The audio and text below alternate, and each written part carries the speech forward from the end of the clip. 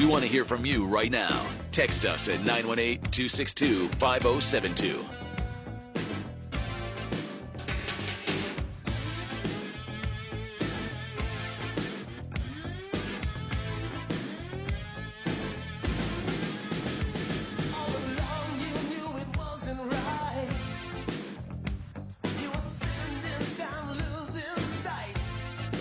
I haven't missed anything.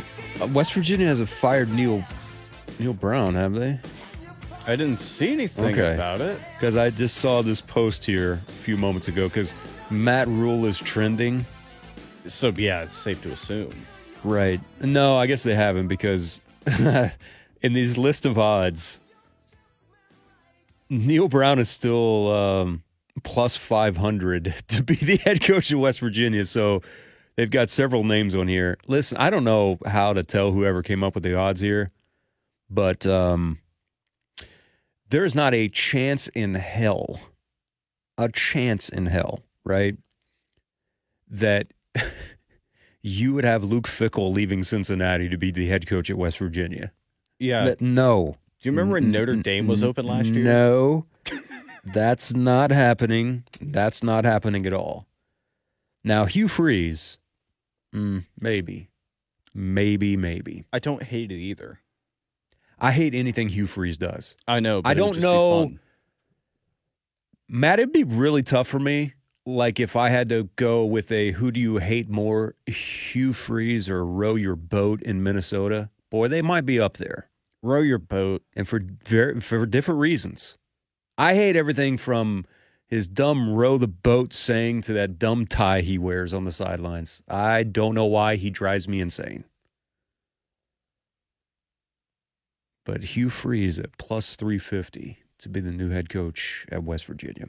All right, let's hit up the Oklahoma Ford Dealers hotline and welcome in Eli Lederman, who joins us now, covers the Oklahoma Sooners from the Tulsa World. What's up, Eli? How are you, buddy?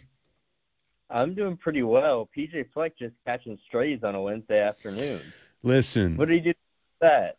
He just annoys me. Do you ever have those people, and you can't say me, do you ever have those people that just annoy you that you can look and see? And I know that he has people, they called him the Pied Piper for a period of time, and he's done a good job at Minnesota. I'm not saying that he's not a good coach, but every time he opens his mouth, I just hear the fake and phoniness that's pouring out of it. That's always how I felt about PJ Fleck. I was going to make a Matt Hubbard joke about those people you just can't explain they annoy you, but no, I'm kidding. Oh, no, I'll let you make that one. You just can't make that one about me. But go ahead if you got one about Matt. No. But I do think, I mean, I don't know if PJ Fleck and Hugh Freeze are in the same class in terms of just kind of vile college football coaches. But I'm with you. You look across. I find them in basketball is where I tend to find the coaches who can't really describe why, but you just are bothered by them. I'll say this. Jamie Dixon bothered me for years, but then having spoken to him a few times, he's a delightful guy. And so maybe that's the lesson learned here is that you watch these guys in March Madness or on a college football sideline, you have one idea, but in person they're different because I've enjoyed my conversations with Jamie Dixon. Jamie Dixon never bothered me. I'm not ashamed to admit Bruce Pearl still bothers me. He just does. I think he's a really good coach, but for some reason he bothers me. I think it's because he's overly confident guy with his shirt off. Like when they show him at football games, I'm just like, bro, what are you doing? You want to be that confident. That's why you don't like him. It's not even that I want to be that confident. It's just like, come on, man. A sweaty Bruce Pearl with orange paint dripping off of his chest like all over you. It's like, ask Eric Bailey the next time you see him about when he covered a game at Cameron. And I believe they're so close to the Cameron Crazies there and it gets really hot there at Cameron Indoor that I think Eric Bailey made a reference at one time to having blue paint from someone that had painted their chest like drip over his shoulder or on his shoulder, right? Because it was so sweaty inside of Cameron. So I have those visuals sometimes that pop up like with guys like Bruce Pearl. It also doesn't help that he's super hairy too, so the paint's not going to stick. Yeah, that's right. That is right. All right, let's focus on the Sooners here for Bedlam, shall we? What I I don't know whether maybe I'm reading far too much into this, Eli. Maybe I am, maybe I'm not.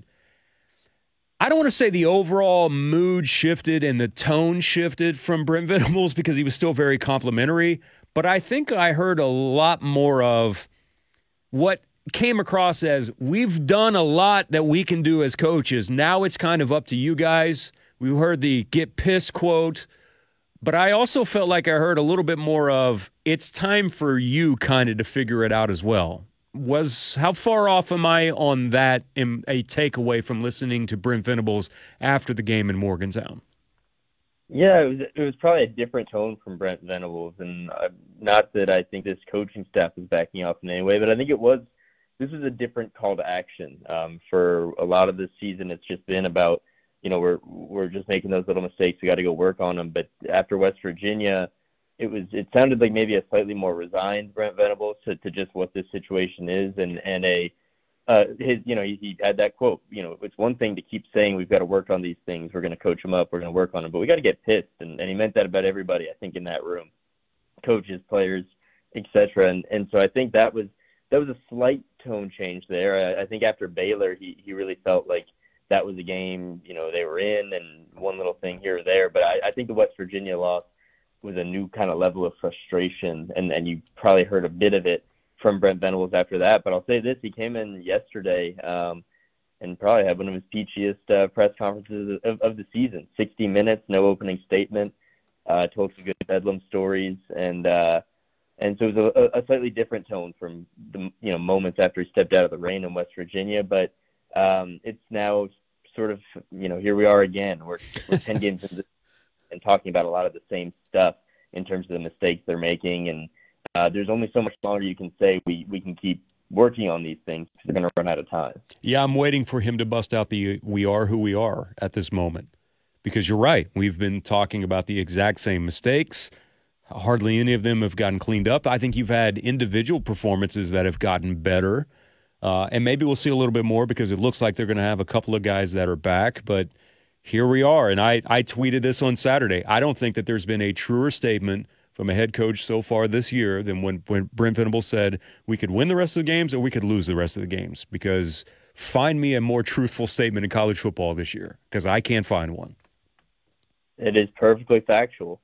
But I do think, I think that kind of we are who we are thing, I think we know who these Sooners are at this point. And I think they've still got time. They've got 2 more games to get just bowl qualified. I think that would have been a lofty conversation to have been having back in August. You probably wouldn't have believed me if we were at this point. But I think, for better or worse, this is who the Sooners are. They're going to struggle to stop the run. The offense can have its moments. It also has moments where it can undercut itself. And I think we know their limitations. And so now we see them go face in these next 2 weeks 2 other teams with significant limitations of their own. Oklahoma State and Texas Tech have been far from perfect as well. And we see if they can, at the very least, get themselves into December where they get those 15 extra bowl practices that honestly would be more beneficial to them than the bowl game. It's just getting that extra time with the guys who are going to be here next year and this new coaching staff. That would be the critical end of making a bowl game, on top of, I guess, the perception of missing one and breaking that 23-year bowl streak. But they've got 2 weeks to do it. But I do think we kind of have I don't think we have to keep guessing as to what this team is right now. So when the head coach takes on a tone like that, what has kind of the response been from the players? Like, what's the overall feeling from them at this point of being 5-5? I know most of them are hopeful, but you also have a coach that's basically saying, like, hey, man, I really need you to get angry. I really need you to get pissed if we want to go to a bowl game this year. I think, a lot of that same frustration on down to the players. I mean, Drake Stoops, especially the veteran guys, because I think they're the ones we know who have been here for a lot of good. I mean, there's guys who've won Big 12 titles who've been in playoff contention and played in playoff games. They're not there right now, and I think those guys are certainly frustrated. But I think, the fact is, no one's going out there trying to have these results, making these mistakes. So there's also just, frustration at why 10 games in, a lot of this stuff is still cropping up. And then the younger guys, talking to Javante Barnes on Monday night, for him, he's got a lot in front of him, and he's talking about just learning as much as he can and learning from the older guys, taking their example and going by it and listening to this coaching staff right now. Because I think that's all they can do, and I think, it's 5-5, and you can have a lot of issues with what's gone on in some of these Big 12 games. But the fact is, I think this is still a coaching staff that is going to get this right, and these are just those growing pains and part of the process.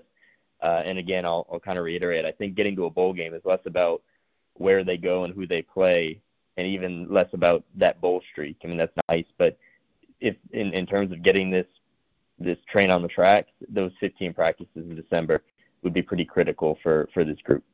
It seemed like, as Eli Lederman joins us here on the Bliss 1170 via the Oklahoma Ford Dealers Hotline, like the difference between the Gundy press conference compared to the Brent Venables press conference, where Gundy knows that this is a big game, but he tries to downplay it a little bit and talk about how maybe the kids aren't the same anymore with the same amount of hate. But from the Oklahoma perspective on this, you just talked about some of the younger guys and then the vets and how they feel about this. I'll just focus on Dillon Gabriel for a moment. You know that this one means a lot to him because he didn't get to play in the Red River game, right? This is one of the other rivalry games that's on this, and he doesn't like not playing in any game at all. He even said, "Hey, it's just not a great feeling." But he understands the significance, I think, of just the Bedlam game. From the Oklahoma perspective, at least from his comments. Yeah, I think, there maybe is something to the idea that, I wouldn't know this. I wasn't around back in the day that the kids don't appreciate it like they used to. I think a lot of that is still there. I think in Norman this week, it's kind of hard to start, not even talking trash, but just talking about, how big a game this is and or making this game about a rivalry when right now OU is just struggling to get wins. A lot of the talk this week was about, every game's important because the fact is they are. They don't have that luxury. This is not Bedlam of years past where in large part OU goes in and it's OSU coming in to just ruin their season. They're in a different place right now. So that was the tone. But Dillon Gabriel, you're exactly right. I mean, he missed out on the game he might have circled on his calendar when he transferred to OU against Texas earlier this year. And so this is that opportunity. And it's also worth noting, the last 3 weeks, 148 passing yards against Baylor, 261 with 3 interceptions, 190 yards, no touchdowns against West Virginia. He hasn't quite been what this offense needs him to be of late. And so that presents him with a big opportunity in probably the biggest game certainly he's ever played in front of a home crowd. That Texas one would have been neutral site, but this is the biggest game he'll have ever played, probably the biggest crowd, I would bet. So it's an opportunity for him, and he strikes you as the kind of guy who's poised to seize a moment like this, but he's also coming off a string of just so performances. So is correct. There are a couple things I think that are still kind of lingering for me from the West Virginia game. One, the third down conversion rate was horrific. We talked about on Monday about the decision whether or not to kick the field goal that ultimately hits the upright, and that's one of those decisions that's not great either way. It's not like that you had done a whole lot offensively, right, to even attempt to try to go for it from there.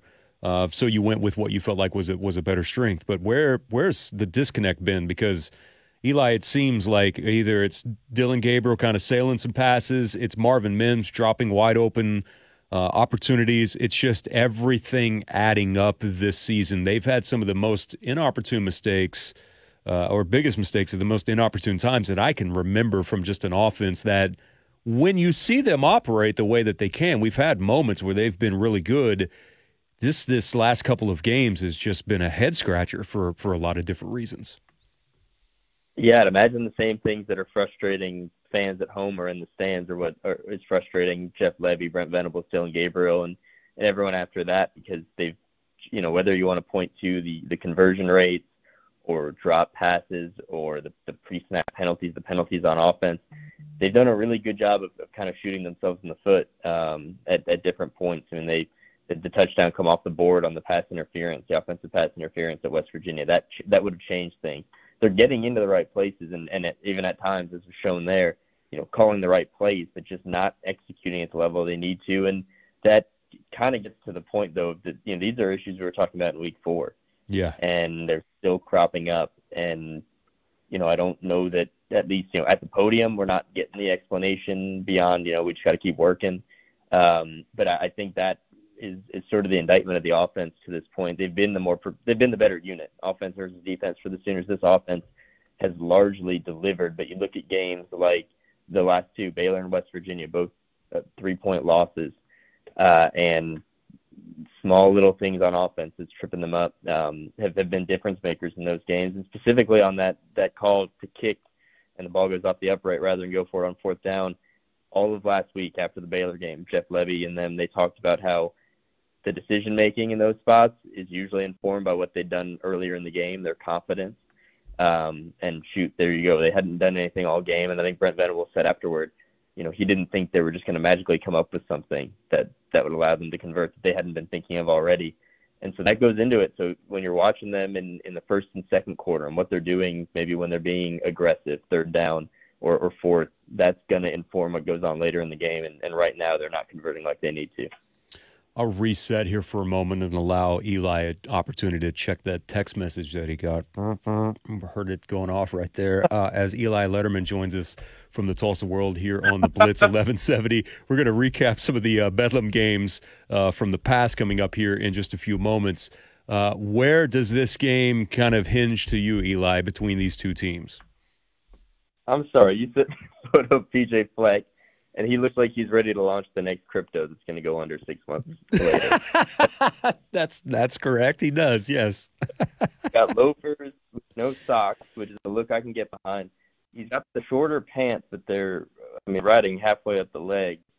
The rest of the fit's not so bad. But yeah, he looks like he's gonna have Matt Damon starring in some commercials, and then 6 months later, that money's gonna be gone. See, but you can pull off the loafers with no socks, but once you get past a certain age, bro, that's got to end. Like that's got to stop, so. And he's past that threshold at that point. Like after 35, you're just done with that, right? It might even be a little bit lower than that, honestly. You think so? Yeah, because I man. know what's growing inside of that shoe. Like I know, I know there's a fungus that's among us in that shoe. Once you get past a certain age, younger, you can fight that stuff off. But yeah, just a little bit. So where does Bedlam hinge between these two teams with you? Like what are I know Levy's like super concerned, right, with some Oklahoma State defensive stuff on this. I think that this is going to be a really close game, honestly. I don't know if it'll be entertaining. It just won't be a good game, I don't feel like. Yeah, it might be a little bit of like a rock fight, but shoot, I think a competitive game and some cold, windy weather in Norman will be fun. To me, where this ultimately, and I'll get to kind of some of the issues on both sides, but to me, this hinges on Spencer Sanders and his health. I think if he's right, if he's able to run it all, or if he's just able to look like the guy we saw in Bedlam last year or in the game against Notre Dame, or just, some of his better performances this season, that to me is a difference maker, because you're talking about at that point, I know the stats between him and Dillon Gabriel line up, but I've seen it. I was in Stillwater all last year. I've seen Dillon Gabriel in those spots. Spencer Sanders in those spots. And I think if he's healthy and doing his thing and this offense is clicking, that really tips the scale. But on the whole, you're looking at an Oklahoma defense that has not stopped the run at all. West Virginia was another example against a mobile quarterback. And that was Neil Brown might have had his most brilliant masterstroke, getting Garrett Green in there. And now he's looking like a lame duck, if he wasn't already, I guess. But I think that's going to hurt him. But on the other side, Oklahoma State for the last month hasn't stopped the run either. For as good as that pass rush is in that defensive line, their rush defense has fallen off a cliff. And so that's where you look at Eric Gray, who's had 700-yard games this season, went for career best 211 at West Virginia in the loss. You'd look at him to have a big day. So I'm with you. I think it'll be close, but to me, a difference maker there. And it's totally conditional. I don't think any of us outside of maybe Mike Gundy, Spencer Sanders, and a slight few in Stillwater know. But if he's healthy and back toward himself, that to me feels like the edge in a game between a couple of teams with a lot of flaws. What a year to jump on the Sooner beat, bro. What a year. You're going to have some stories by the time that this season is over for sure, because you've been through the gamut so far covering this team, and 2, maybe 3 more to go for you, Eli. And I always appreciate the time with you jumping on with us here on the Blitz, man. Thank you so much. Thanks for having me, guys. Happy to do it. Awesome. That's Eli Lederman joining us here Via the Oklahoma Ford Dealers hotline on the Blitz 1170. Yeah, loafers with no socks. That is PJ Fleck to a T. Absolutely. What's the text that you sent me? He looks like that he's going to, what? Like he's about to give a timeshare 4-hour timeshare presentation. Yeah. See, now that you've mentioned like the cutoff age for that, I'm slightly concerned that like Eli and aren't going to be able to pull off like loafers with shorts and no socks in like 10 years. And it's kind of my favorite summer look. Listen, I'm sorry, but you can't coach in Minnesota wearing this outfit. I'm going to retweet this. Okay. I am in no shape or fashion am I telling you that I'm an expert in anything fashion related. Because if you were to go to my closet right now, I maybe have, Matt, a total of 5 shirts in my entire closet that don't have a logo. That is preposterous for a 42-year-old male. It is. It's ridiculous. I know nothing about it. I like shoes and I like hats. That doesn't even mean that I'm fashion forward on that. By far more on hats than I am on anything else. But what is that like? He's wearing like a pair of joggers. Yeah, they're with like loafers and no socks, and he's got a sports coat. You can't wear that and coach in Minnesota. Does that fall into the capri category? Bro, that is trying way too hard. And also, if you notice, I bet you he wears a lot of Lululemon, too. Is that a soul patch, or is that just his chin? No, that's his chin. Oh. He's got a butt chin. Cover that up with a soul patch. Then you can look like the lead singer of Disturbed. No, because you can't walk around with facial hair when you're dressed like that. Says who? I just look at him and the first picture in this is someone that zoomed in on his feet and goes, yep, this pretty much sums up it all. Yeah, 1,000%. I would not listen to his timeshare speech at all. All right, it's 2:26. We'll take a timeout. We'll come back with more next year on the Blitz 1170. Don't forget, Matt, that you can donate new or used coats. I've got a coat, by the way, that I need to donate to Yale Cleaners. Both children and adults coats. All of those are needed. By the way, if you also need a coat, you can pick one up at First Baptist Tulsa, either downtown or at their Caring Center out south. But it's Trav's Coats for Kids happening again until December 31st.